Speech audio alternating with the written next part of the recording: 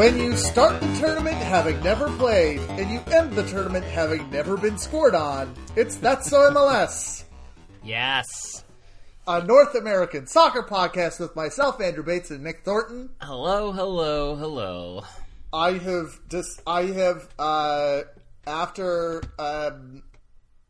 180 minutes plus whatever he played in Seattle, been converted into a Thomas Hasal stan. Oh. Even if he'd come out and just eaten it, I feel like we'd still all be like, just well done, sir. But the fact that he came out and ostensibly kept 3 clean sheets, was not scored on in the 3 games he played on until penalties. It'd be 2 clean sheets, yeah. You know, the fact that he even saved one of those penalties, again, is like, he's so far surpassed what anybody expected, which is great to see. The Vancouver Whitecaps third string keeper going into it had quite the time after Maxime Crepeau had to bow out after having his hand stomped on, and attracted a lot of attention. For me, it was his, like, immediately once he started yelling at people to tell him where the heck to go was very, to me, like, okay, this is an interesting. This individual has my attention. It was part of many games that have taken place between you and I have talked. The time that you and I have talked last, we are now done the knockout stages of the MLS is Back tournament. Knock on wood that we so far have gotten no additional COVID tests from anybody in that zone. I'm still firmly on the idea that everything that went on before, like, signifies that the plan went wrong. But at this point, things are good.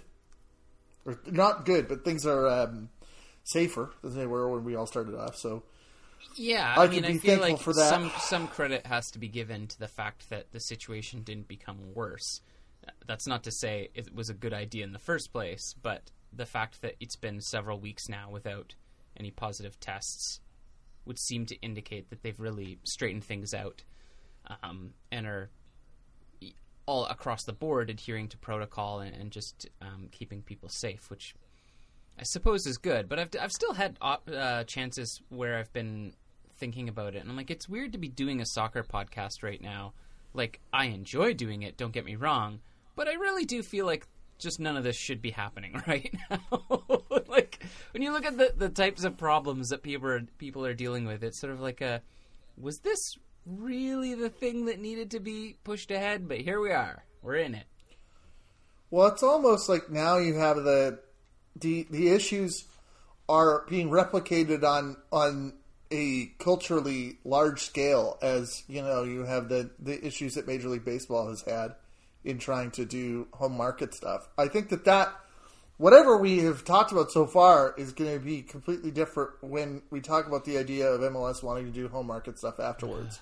Yeah. But it has been a weird experience. I want to say, just because, like, even to support your own team is to say, you know, I don't think that this should be happening.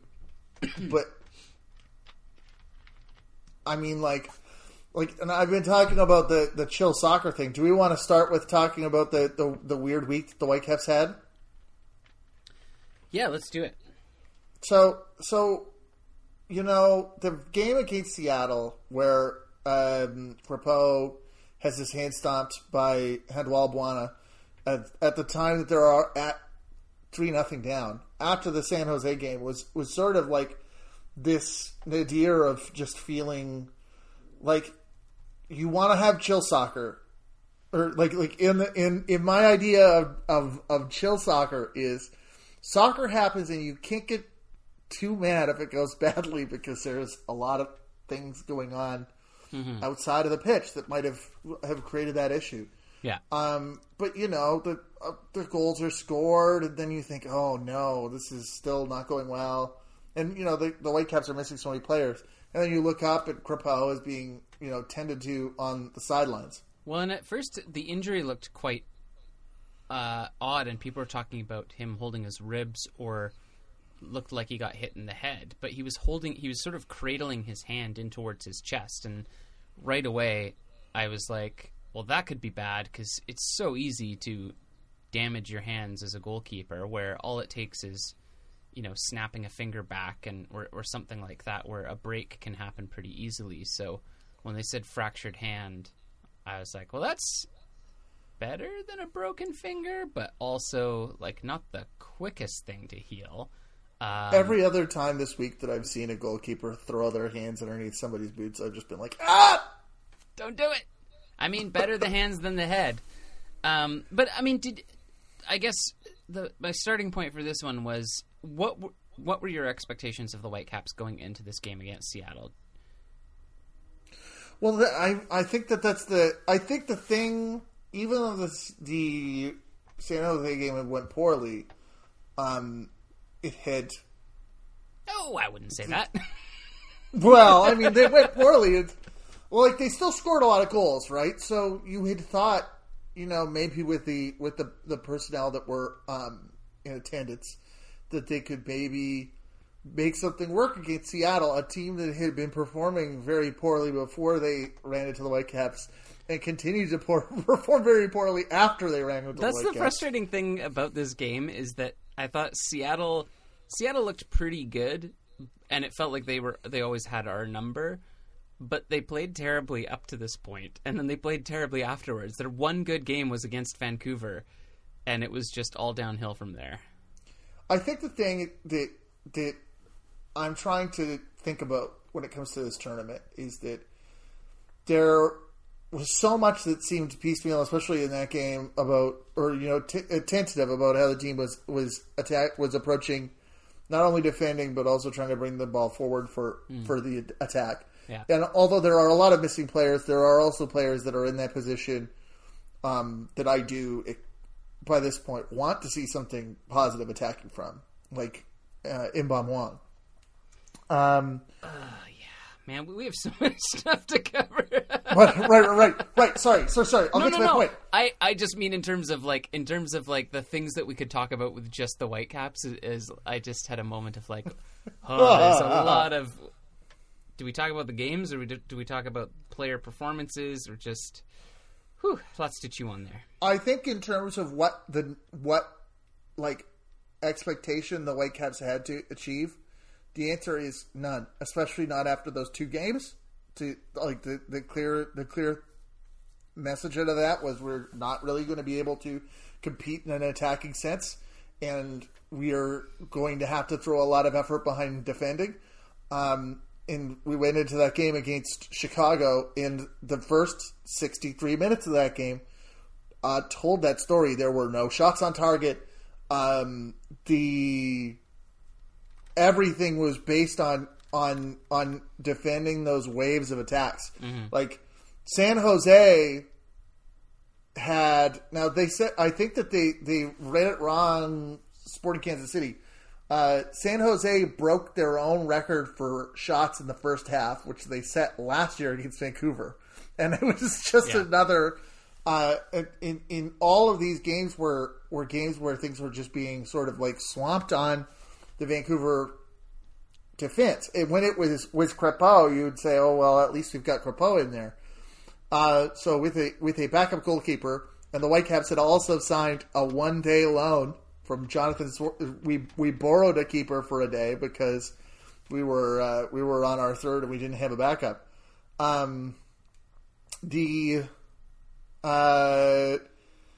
You would wonder a little bit about that, but Hasal proved very adept in organizing his defense and getting them to be where he wanted to be, and he was very confident. He almost did try to stop a ball with his head in terms of doing a diving header, or almost got into trouble. That's the only thing approaching a mistake that I'd seen. But this weird sequence of events takes place where I think that maybe you looked at the San Jose game, and around the 60th minute, they had this line change that brought on Wondolowski and Salinas. And from that point on, you kind of now you stop seeing Reyna, or at least in the two games the Whitecaps did well. Reyna doesn't start. Reyna comes on at the 60th minute for the Whitecaps. Mm-hmm. And in that game against Chicago, they also had Milinkovic. So they bring on this offensive line change. A storm happens. Both teams have to wait for 93 minutes, and then when they come back, for some reason, the Whitecaps are able to find Chicago napping, get 2 breakaways. Reyna scores. Yordy Reyna then finds Christian Dajome for a second, and when you know it, it happened somehow. I mean, give us 60 minutes in the middle of a game, and we will come back and mess you up. Yeah, I mean, I thought the 2 goals were, like, great from a finishing perspective, because that's something we've seen those types of chances go wanting from the Whitecaps, but I thought it was 2 great goals off of just really pulled apart Chicago defending. Chicago defending in this game kind of reminded me of the Houston-Portland game, where Houston's just stretched so far across the field and, like, really trying, but just not picking up their men, and a marking system that I don't fully understand or comprehend. I'm not sure they did either, but they're just, everybody's in the wrong place and is watching opponents run by them. And I felt like Chicago really, I don't know if they did take a nap during that 60-minute break, but they came out just very flat. A couple of points that I wanted to ask you about from just the Whitecaps' performances in general, because I think we can agree that, like, neither of us expected much out of their tournament. In fact, the fact that they made it as far as they did is kind of amazing considering the personnel. A question I had for you is that, given what they were able to achieve in going rather far without 5 starters, and then their final game against SKC, down a couple more players because Milinkovic wasn't playing.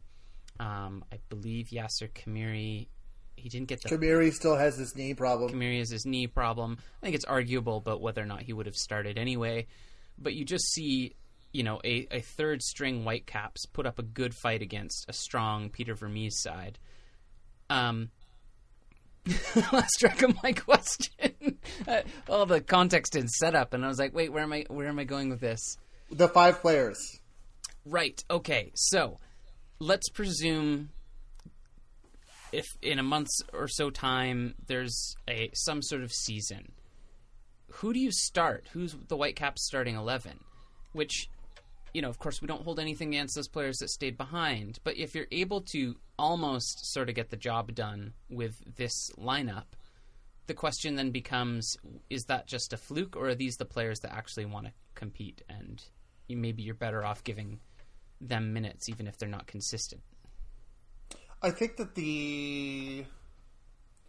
now, if you think about it, now I know we had 2 games, but I, like, coming into the tournament, players like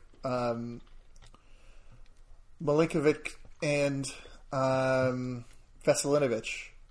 Yeah. I was not particularly like the most aware of them. I think that one of the things that you will see, and this is the thing that comes into that weird situation about them switching to do the 60-minute stuff with Reyna and Milinkovic. Mm-hmm.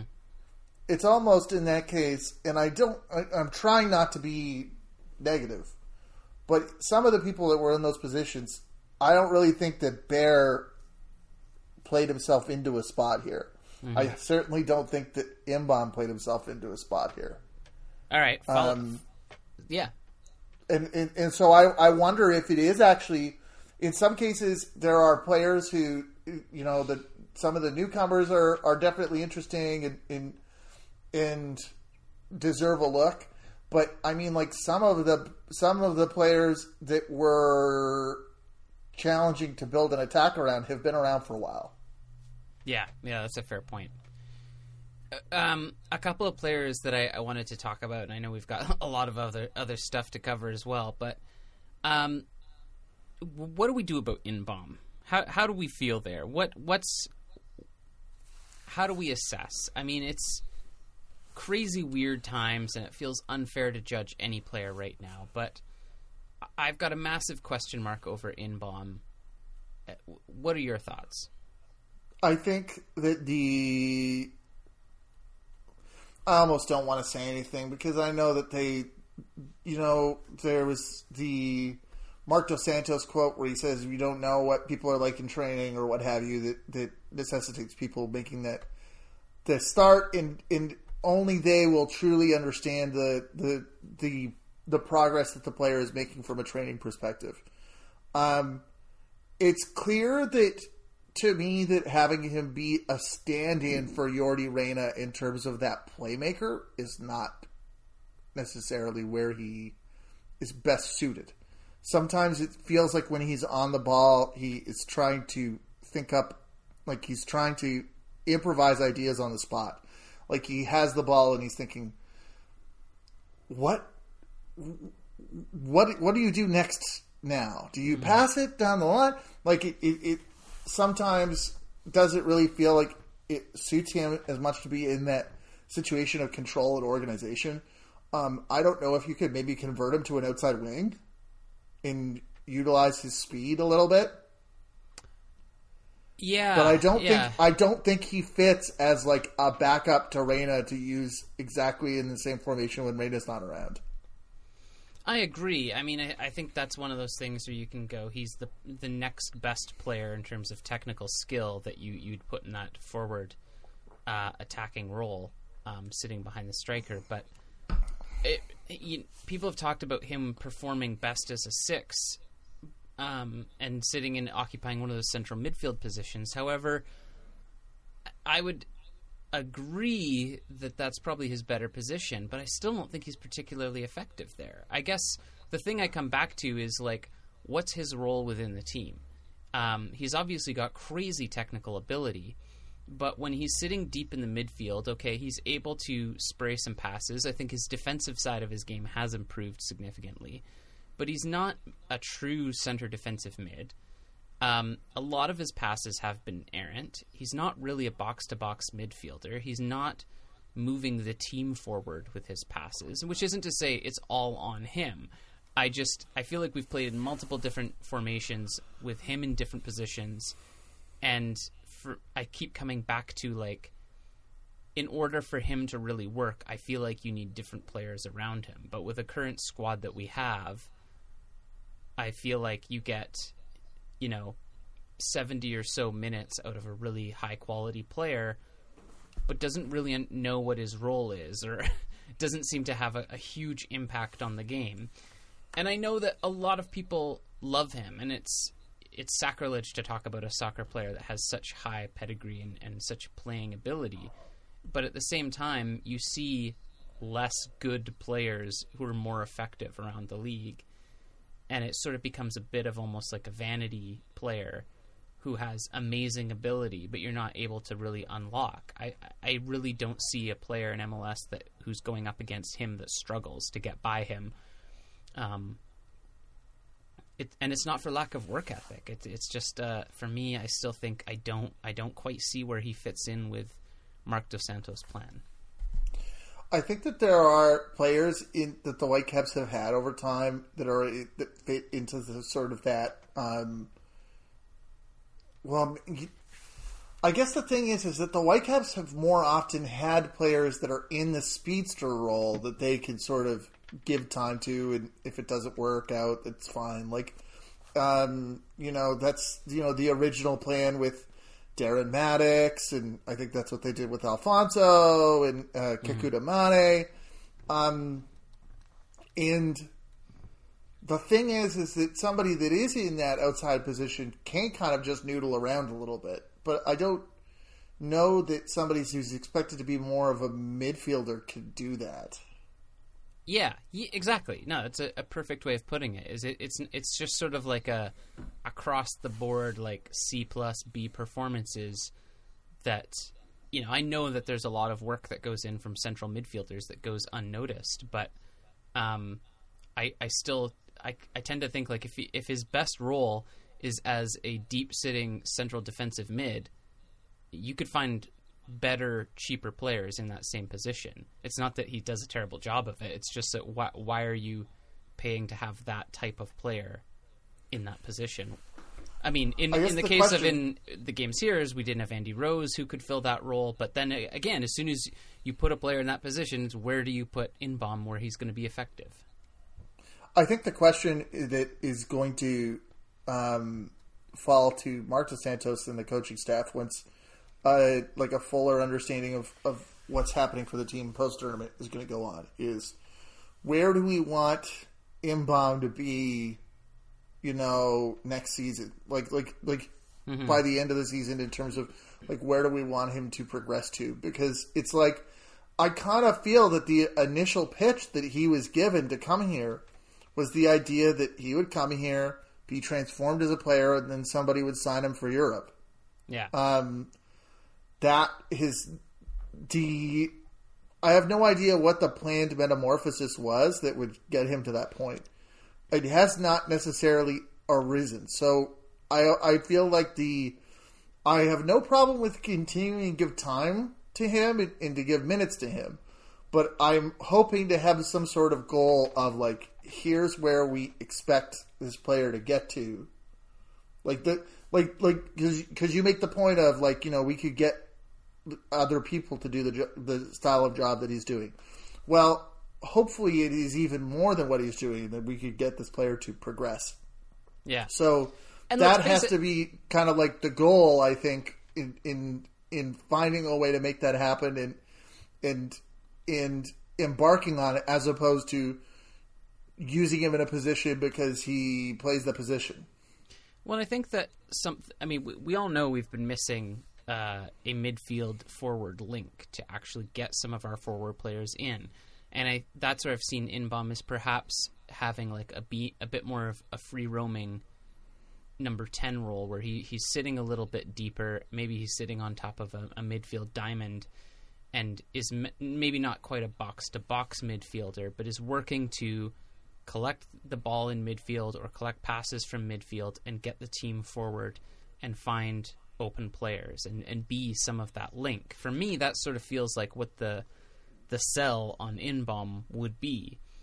I feel like it's, was Pedro Morales was our last true midfielder like that, where we actually had a player that was setting up goals and scoring goals. And since then, our midfield's been pretty, guys who can get the job done, but don't have that same creative attacking mentality. And it's, to be clear here, like, Inbom's a hard worker. I think he's a great player. It just feels like, the Whitecaps went out and bought this piece that they weren't really sure how they were going to use. And now he's beginning to like stagnate a bit in these sort of service roles that he's being asked to fill in. And it's not that he's not doing a good job. It's just that, as you said, coming in, there is a certain expectation, and it's. I'm not saying it's like mission critical right now. It just feels like, okay, how long do you go before you address the issue? And it's kind of seems like it is one at this point. That totally makes sense. I mean, at the end of the day, I'd rather have Inbom on the pitch in that role than not. There is, I think that we've reached sort of the limit of that based on this tournament, just because any player's performance is really tough to judge out of this. And I think the point in general about the Whitecaps that I am left with at the conclusion here is that I would, if they, heading into that Chicago game, I was thinking, can we at least end this tournament? Can we end this tournament with a point? Yeah. And then we won't have, done the World Cup thing of exiting the group stage without having gotten a goal or a point. And it was so much more than that. And then they had the extra game and they made it through the penalties. And it was so much more than just sort of making it through. And I am thankful for that little bit of hope and joy even if when they got to the penalties, they didn't have the offensive staff, and that was the same issue as the whole tournament. But I was still really happy to see all of that bonus stuff. Sure. And it could be a really critical moment for the Whitecaps to build a bit of mentality, to go in there as a club where, and Marc Dos Santos has talked about this, is like nobody expected them to do anything. So, they got 3 points out of a possible 9, and they made it through to the knockout stage and went down on PKs for the same reason that they didn't do better in the tournament in the first place. So it's really hard to look at it and be like, well, that was a failure. It's like the fact that they fielded a team was a success for most of these matches. Yes, absolutely. Shifting gears a little bit, I wanted to know just because there are a lot of games to talk about, and I mean, obviously we can't run through every fine detail of every single game. I'm curious to know who, for you, the team of the tournament has been so far. For you, in terms of what criteria am I basing this on here? Team that you've most enjoyed watching that's also been successful, I guess. I think in this case, it has been so because of the levels of changes between the two, I guess the knockout round, it's clear that a preliminary round is so important in a scenario like this to give everybody a little bit of chance to get legs underneath them, because a team like New York really struggled initially. New York City struggled initially, and then has now found their form. And there were a lot of teams that are operating at a sort of what you would potentially say is a higher level than what you would expect. Mm-hmm. Now the question is, what is going to so it's hard for me to say right now what team is the team of the tournament, because it's like, to me, it is going to be whichever one of Orlando, Philadelphia, San Jose, or Minnesota that advance to the final. If any of them can make it to the final and or win, I think that set of 4 teams are teams that were not particularly great last, or were of varying amounts last year. Philadelphia were in the playoffs, obviously, but Philadelphia had a decent run in the playoffs, obviously. But teams that everybody has want to see move into that contender realm. Mm-hmm. But in terms of making good on that promise, that is you have to do that by getting there and getting to the final stage. I've been excited to watch all of them, but it's just which one is the most fun to watch? Well, I would say it's I'm the most interested by the teams that are sort of outplaying their initial form, right? The form from the before times. Mm-hmm. I think that maybe if you have to pick out of those 4, if you have to pick one, San Jose might be the team. They are fun as heck to watch. They've had an interesting tournament. They've been up and down. I feel like they're one of the teams that really did pick up from last year, right where they left off. They beat Chicago 2-0 in a pretty convincing performance. Maybe not surprising given Chicago's form. But then they have this absolute rout of RSL recently. Ends 5-2. And I keep thinking every time I see San Jose, you can say whatever you want about their system, but they're so hard to mark because the players move in a much more fluid way with this man-marking system that it's a nightmare to play against when you have players who are overlapping, switching positions constantly, covering for one another. It's a difficult style of play to learn, but once you do have that ingrained in your system, it can be incredibly effective, as we've seen. And, RSL, San Jose, you don't think it's going to be great defending. San Jose remains very, very open at times. it's been interesting to me that there's not more comparison made between San Jose and LAFC, because I think ultimately they do play a fairly high press attacking style of soccer that's really about trying to win possession back and hit people on the counter, and their defense is their offense. Obviously LAFC is a little more clinical with it, but I feel like San Jose really has just shown time and time again that they're a team that consistently brings the goals and have so many different players that can score goals and are going to be a really difficult team to beat going forward. That makes sense. It's a good point because both of them had the lopsided games in the knockout stage. San Jose RSL to me was a game where you really found, they score, Espinosa gets one pass with Zach Macbeth, and they immediately respond. RSL do, and then there's a penalty. There is So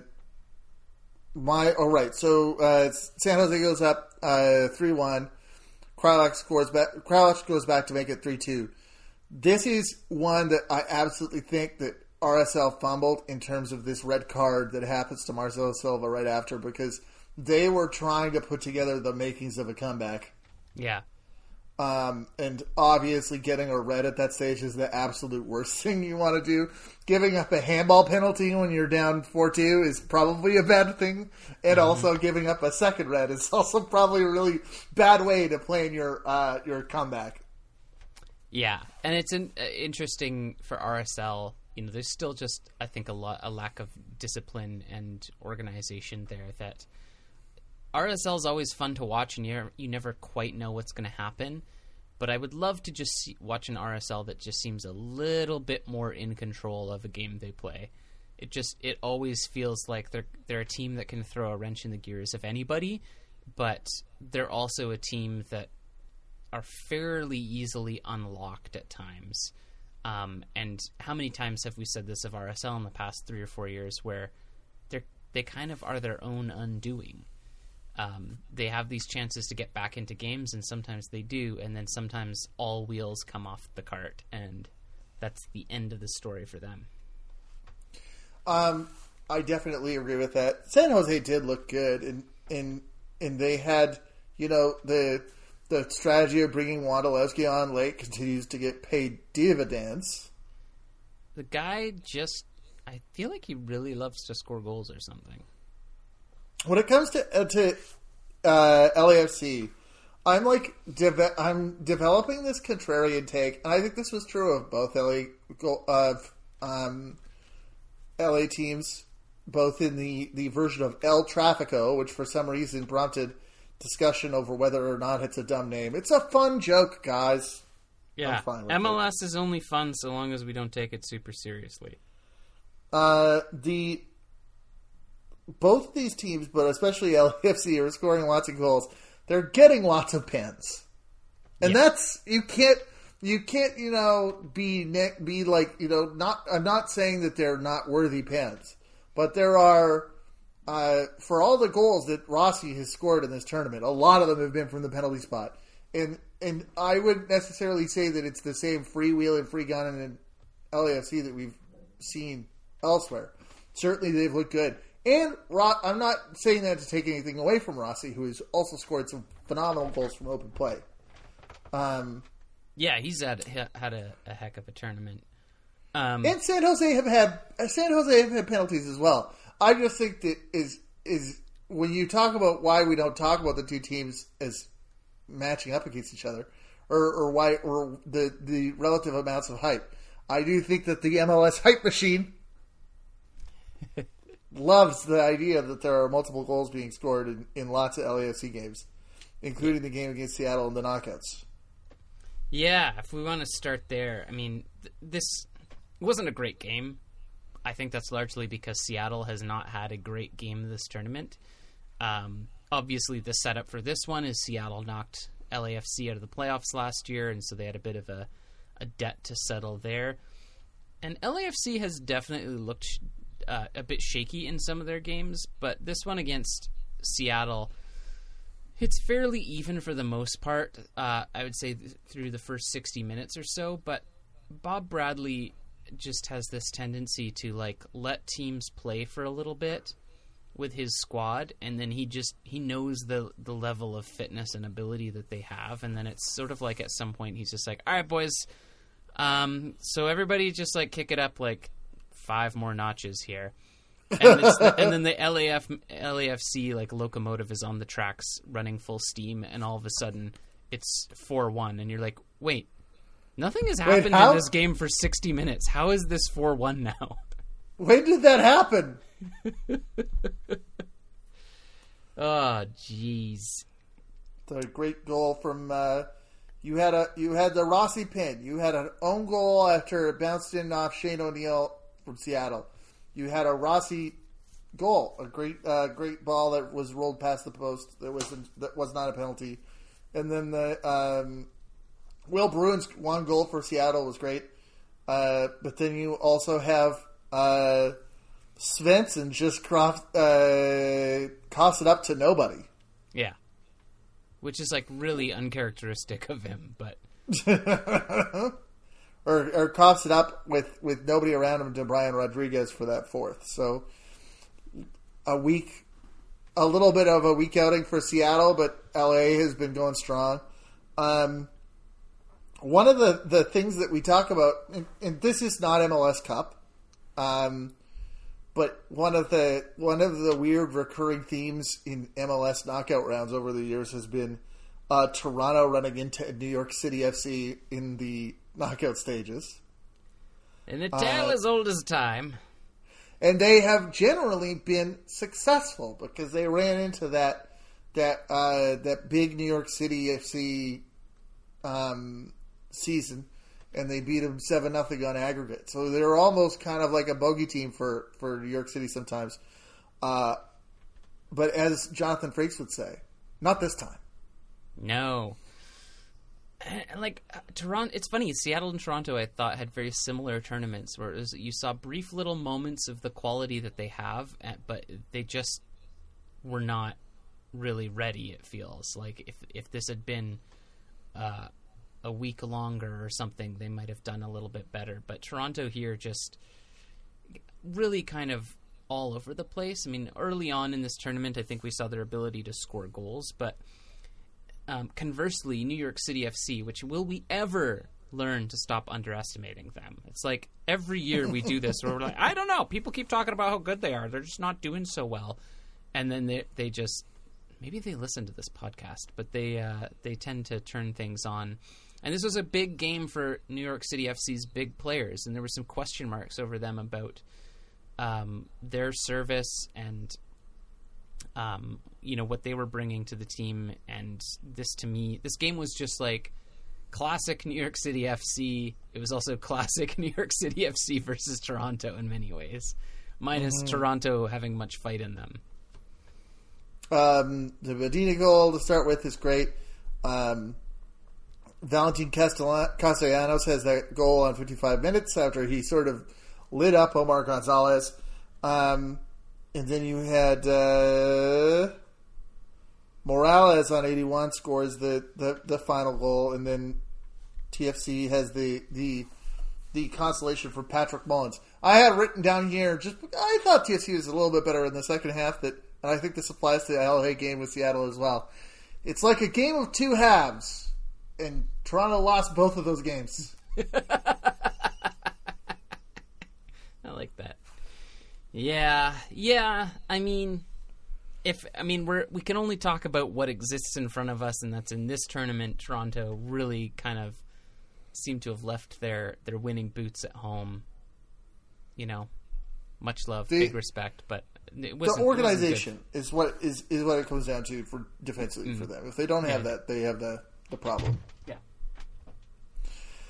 When we were going through some of these clips today, you said that and again, I want to have the chill soccer perspective. I don't want to get too worked up about any of this, and I'm glad that everybody is coming back safe. But you had mentioned that a lot of this, some of the discussion has been that this has not all been good, and I think in terms of match quality, Yeah. And I think that some of the prime example of this are the two games in the knockout stages on the 25th, which was my birthday. Orlando, Montreal, and Philadelphia, New England were both games I felt that were like imprecise. Yeah. Was almost the best way to describe them. Yeah, games that just reminded me an awful lot of a preseason game, and just which everybody's talked about it. There's a certain amount of rust on every team, and you're not expecting the highest quality of sport. But for 90 minutes, both of these games really failed to impress me much. And I get like it's a crazy thing to be asking these players to do, but if we're just talking about chill soccer in front of us, there's been some pretty fun chill soccer being played. The only real highlight out of either of these games for me is just Sergio Santos making it happen for Philadelphia and getting a goal there. I expected better of New England. I thought that they could have had a stronger tournament, and they showed signs of it, but kind of coughed up this one. And Philadelphia, maybe just looking a bit tired with so many games, decided to just keep it at 1-0. I mean, and it's a great result for Orlando, but not a great game. There's really not too much to talk about here beyond just Montreal just needs a certain something, and I have no idea what that is, because so much seems to work and so much about it seems to be good, just not good enough to really win anything like a game of soccer. It's coming along, and you see that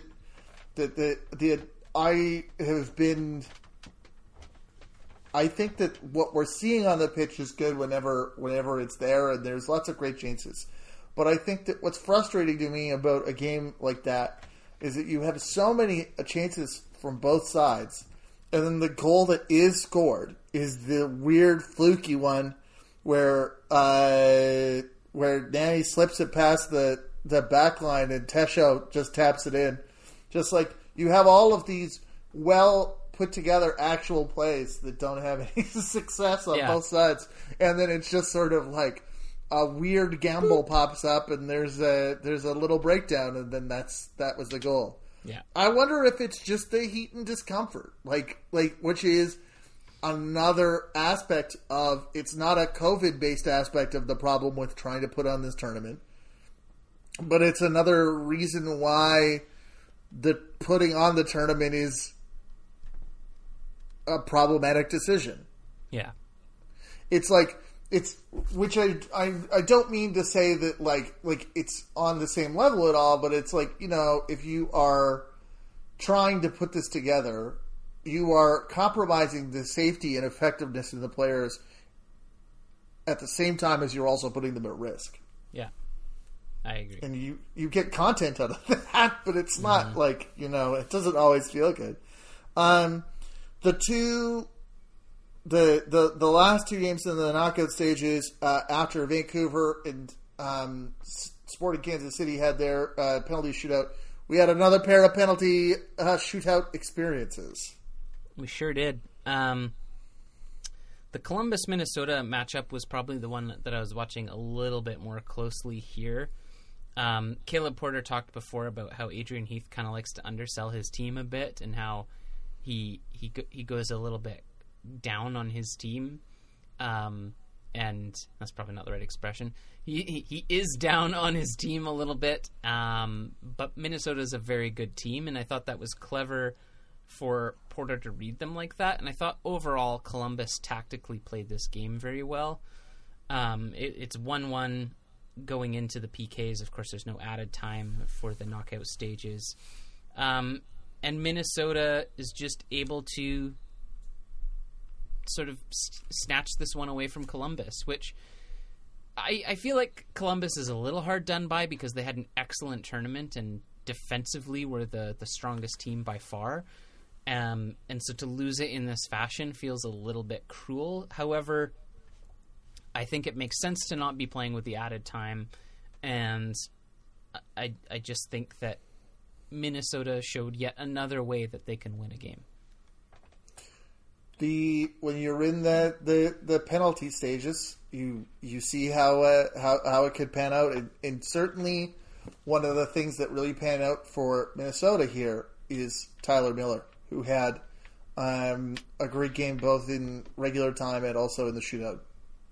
Yeah, we've talked about Tyler Miller a bit and had questions about him when he was at LAFC and then when he started with Minnesota. But I feel like overall he's had a really strong outing in this tournament and seems a little bit more comfortable in Minnesota.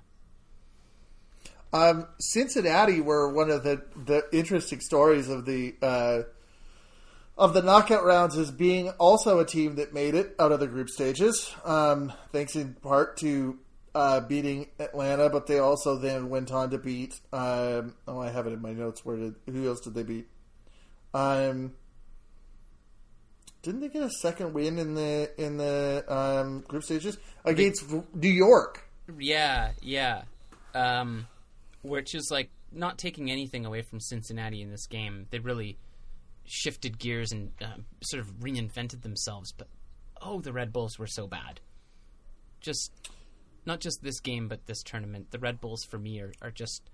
It's like, were they here? Did they come to the tournament? Oh, they did, and then just completely crashed out. I went and looked at this.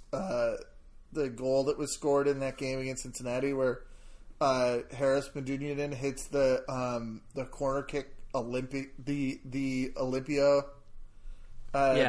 goal, Olympico. That is not really. I don't really think it was an Olympico because it touched two players, but it the first time you look at it, it looks like it goes directly in, and then when you see the replay, it's like it bounces off a defender and then also the goalkeeper. Yeah. It was a rough time for New York, but they made it all the way to the game against Portland, and I think that from where they were last season, that's an accomplishment.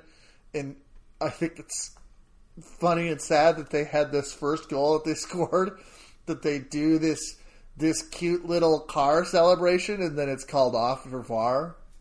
I feel like if your whole team has already celebrated the goal should just stand regardless. It's just so much to call that back afterwards. It is the Maradona rule, where he says, if we don't celebrate, they'll take it away. So we have to celebrate, so they won't take it away. Yeah.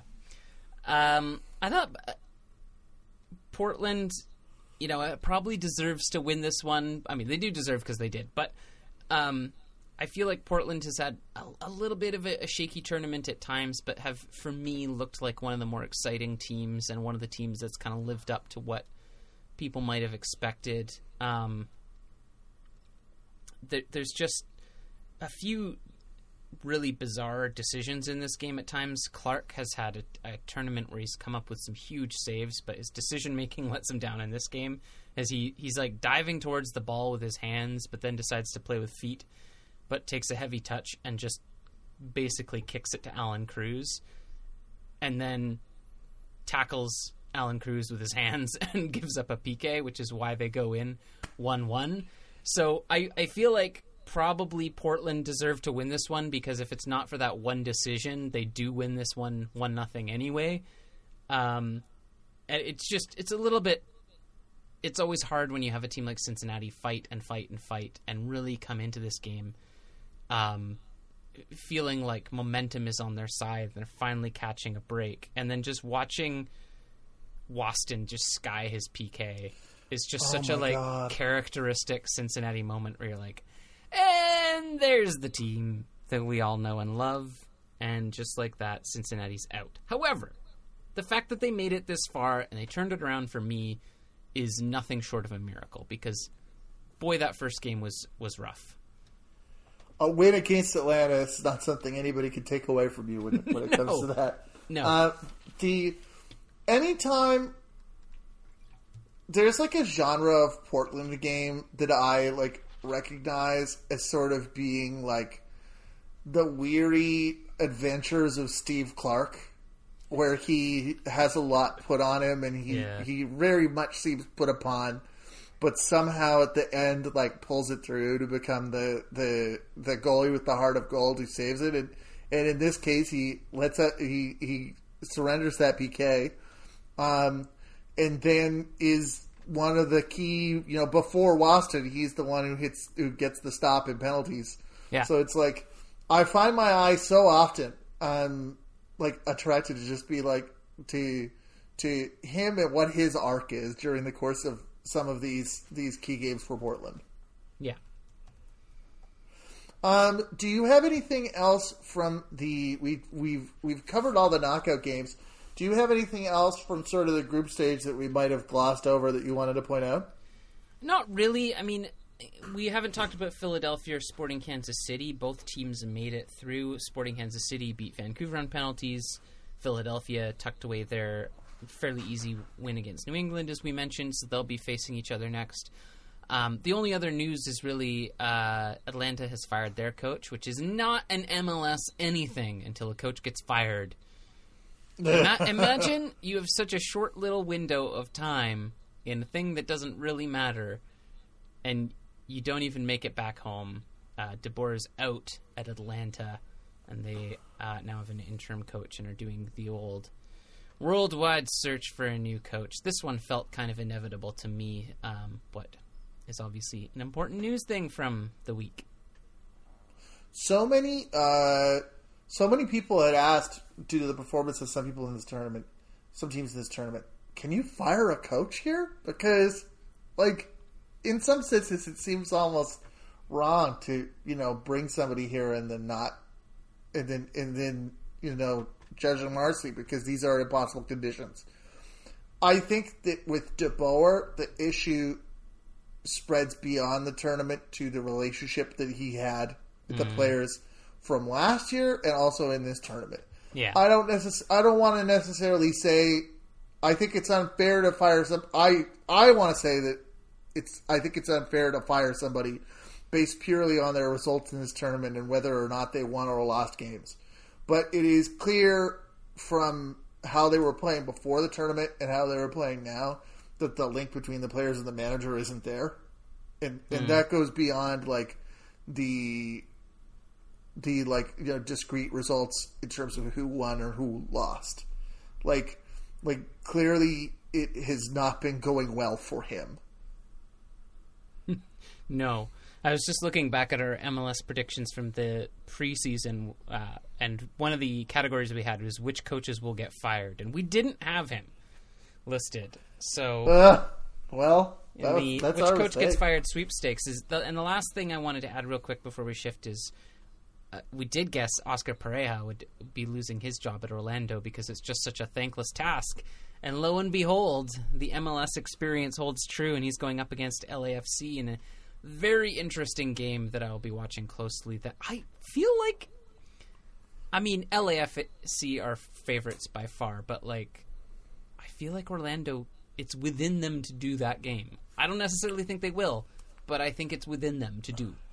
Especially this Orlando that has been around in this tournament has looked really great, and they continue to try to break down offenses. And I think that if they are not, if they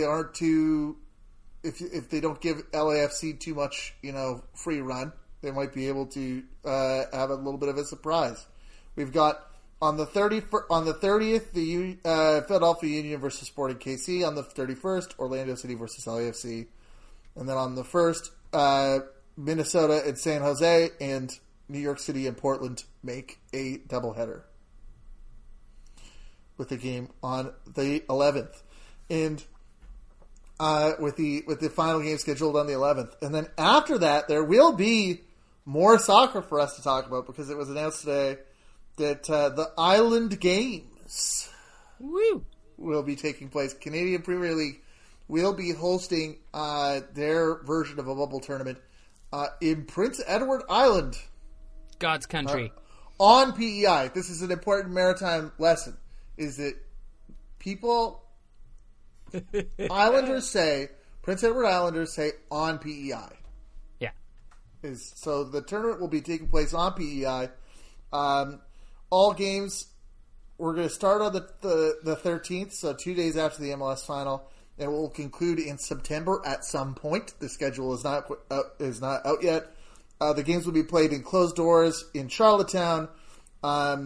They say they will be exploring the opportunity to create an exclusive fan zone for minor soccer players, which would be, any fans and crowds is a weird scenario for me. But of course, the Maritimes have. We're going to suspend them in pods over the pitch, like little Christmas lights. And they're all going to be on One Soccer, so that'll be an interesting sort of continuation of soccer, and again a return to the post That's So MLS world of North American soccer in terms of what's going where. We have heard reports, by the way, that MLS is looking to try and do Phase 2 and Phase 3s, where in Phase 2 they're going to try and do home market games, and all the Canadian teams will play amongst themselves until September in the hope that the border will be open. The home market experience has been so bad for Major League Baseball. I can only take all of those as hypotheticals. Yeah. I mean, it just seems obvious, really. Interesting prospect of the Canadian teams playing amongst themselves for a number of months. I don't really know what to expect there beyond Toronto winning all the games and Montreal and Vancouver drawing 0-0. But it's the very real possibility right now because the border's closed and it's been made very clear that there's not going to be any exceptions made in terms of quarantining. So if a team goes to the States and comes back, they have to quarantine for 2 weeks. And if a team from the States wants to come here, they have to quarantine, which is not. And I feel strongly about this because they talked some of the framing around the Blue Jays in this part. It is not kicking. I don't think that the default should be if the Canadian team can't play their home games because no one can safely come here. That the Canadian government is kicking out the Canadian team. No, this is the Americans. That's on the American team to me. Absolutely. There was another tournament that has now reached its conclusion. Sure did. And what an interesting conclusion it was. A team that neither of us have had too many great things to say about set this one up for us. So we had the NWSL Challenge Cup, which has been going on in Utah, and we now know that it is concluded. There has been no COVID outbreak there. Creating what I think is like really great, as we talk about some of the soccer issues at NLS, I think that a lot of the games in Challenge Cup have been really fiercely competed games. There's been lots of interesting results. There have been lots of interesting games, lots of great goals. Sometimes you have a scenario where a team obviously tries very hard for 30 minutes and then gets tired because of the issues that are involving, conditioning and whatnot. Mm-hmm. But there was things after the time we talked last. Portland had upended the North Carolina Courage, and penalty queen Jane Campbell had made some stops to get Houston through the first round. Well, after there had only ever been one penalty shootout in NWSL history, there were another two in the conclusion of that first round with Kaylin Sheridan with the deciding save to put Sky Blue through against Washington, and Kalia Watt hitting a Panenka for Chicago to send them through. Once you got to the semifinal stage, I of course was very excited for Portland that got through in a match where I really didn't think they were going to get through, but they lost 1-0 to Houston, where Rachel Daly scored to put them through. The next stage of the Thorns is going to be is going to have to present itself. Clearly, their future is bright when it comes to goalkeeping. With both Britt Eckerstrom or with Britt Eckerson, who's had such a great tournament, and Bella Bixby, who started and then had to leave with an injury. But when they're trying to find something to do on attack, they weren't able to do it against Houston. The other semifinal was so wild to me. Was Chicago versus Sky Blue. They you have this game where one of the players, the Canadian players that has attracted a lot of my attention is Bianca St. George, who has that first goal where she cuts back at the top of the box to roll it past Caitlin Sheridan and get it into the left corner after Lewandowski committed really particularly. Then you have, she also sets up the second goal. So the Chicago lead with 2-0 within 20 minutes. And then it's interesting to see Sky Blues Bacall Zerboni be the one to take everybody aside and be like, listen, it's okay. We just scored 2. We're going to do fun. It's fine. Don't worry about it. It was good. But there was a lot there because the Chicago got the next goal with St. George again setting up Savannah McCaskill. But then you have this sort of weird thing where they get almost similar to one of the MLS games where you have the 2 goals late, and now you're thinking, hey, is something going to happen here? But in this case, there was no additional saving Sky Blue. They went out 3-2 in that game, but were certainly really interesting to watch throughout the tournament. And I felt, it's not, the absence of players like Carly Lloyd is not the be all end all, because they still performed great, and they may have performed just as well without Lloyd. But looking at where they're at, they also have a lot of opportunity to go even higher than that in potential future competitive play. Mm-hmm.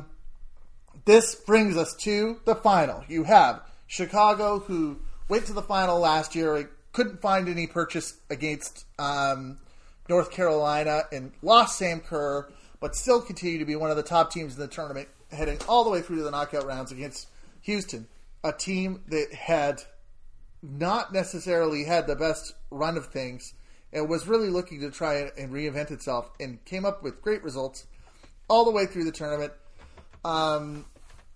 It was one of the strange finals where it was marked by a penalty very early on. Yeah. You had Kayla Sharples hauls down Christy Mewis on the break for a penalty. Now I tried to see and look up replays to see where this was. I think it was like a grab of the arm. And initially I thought, is that a penalty? Like where is the actual contact here? But I guess she went out of the game. Did she get sent off? In the first half? No. The player was injured. All right. Mewis left with an injury, so I kind of had initially thought, if you were looking at where the contact was and when the player went down, I was like, you could kind of say, okay, well, somebody got grabbed in the arm and they went down. But I was looking, I was Zaprudering and just seeing, what is the scenario there? But I guess she really was injured because she had to go off, which is obviously a big problem for Houston. But they were able to play through. Sophie Schmidt was the one who got the goal, which I loved. Yeah. The Canadian international that she got. It was eventually the difference maker, but they continued to hold all of that. Jane Campbell with some great saves for Houston, including 2 huge saves onto the crossbar. I really think that their strategy to continue pressing and attacking late was really helped prevent Chicago from amassing something to some kind of comeback again. And it's Shea Groom in stoppage time who scores to make it 2-0 and to give Houston Dash what is referred to as the first championship in their history. Nice. Yeah, well done to them. I thought overall it was a great game. I love seeing a team that can game manage a bit, especially in a scenario like this. I think it's easy to want to, especially after an early PK, just take a run at them and see how many goals you can rack up. But I thought it was a very measured approach from the Dash. Maybe at times trying to let Chicago into things a little bit too much, but it's, just as stoppage time begins, Shea Groom gets hit with a great pass and is able to streak past the two center backs and then also the goalkeeper. So congrats to them. It was overall, I thought a great tournament. And I think the fitness levels of the teams were what really impressed me, is that there weren't many games that felt like what we've seen with some of the MLS's back games, where it just, you're like, well, can somebody just go and get them some ice? Just let them take a break for a while, like in the Vancouver-Chicago game. But I thought overall it was a very exciting tournament, and the quality, the levels of play there were definitely there as well. And a team like the Dash to win, where they couldn't seem to decide whether they were coming or going through for some of this tournament, and then dig their heels in. That's what you want in a tournament. You want a bit of a wild card, and it's nice to see that rewarded. It was a great tournament arc, and I think that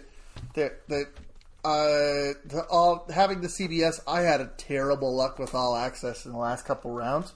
But having the extra exposure to have it on CBS, All Access, and then also to CBS proper, the first game got in the 400,000 level, and they set the final was the most watched match in NWSL history, averaging 653,000 viewers, which was almost 300% more than last year's normal final, or last year's NWSL final. That's amazing. I think that one of the things that has underlined with this, and you've seen accounts pop up to bring NWSL teams after they announced that NWSL is coming to LA with a leadership group that involves Mia Hamm and Natalie Portman. Natalie Portman is that little-known striker from. You will see. You definitely, I think, have seen three accounts pop up to bring NWSL teams to the three Canadian cities that have MLS teams. Mm-hmm. There is interest in the league, and I think that one of the things that you can absolutely see if you look at the tournament is, because it's fun. It's fun to watch this league, and it's fun to be a part of it and feel like you are a part of the community of this league. And I am glad that the tournament was executed on the COVID side of things safely. There were some injuries, and there were, as much as I think the quality was good, there were some issues with conditioning that may have put people at injury risk. But from the COVID side of things, it was safe, and I think that it really was a great showcase of all of these players and the community that exists around women's soccer. And I hope that people continue to, whatever happens next with the NWSL players, and I don't know if they're going to look to do more stuff in 2020. It was a really... One of the things that we talked about at the beginning of this was turning to your community in a tough time, and about the beginning of the pandemic, and I think that has been something that women's soccer fans have really been able to do. Yeah, absolutely. There were a lot of games. There were a lot of games in this period. But I'm gonna miss it. But I know that on one hand, I know. I look at home market things, and I'm like, I look at a tournament like this, and I think that they both, especially NWSL Challenge Cup, and I'm just like, we complain about regular seasons usually, in a non-pandemic situation. We're like, oh, there are so many games, they don't matter because you do the playoffs. It's like, the idea of just doing a couple of these tournaments a year, and then when they happen, you're so excited to see it, and it's good. The only thing that is negative, as I've had these conversations on Twitter, is that you have to they don't generate weekly TV revenue. or TV content and TV revenue, but I love it. It's been great.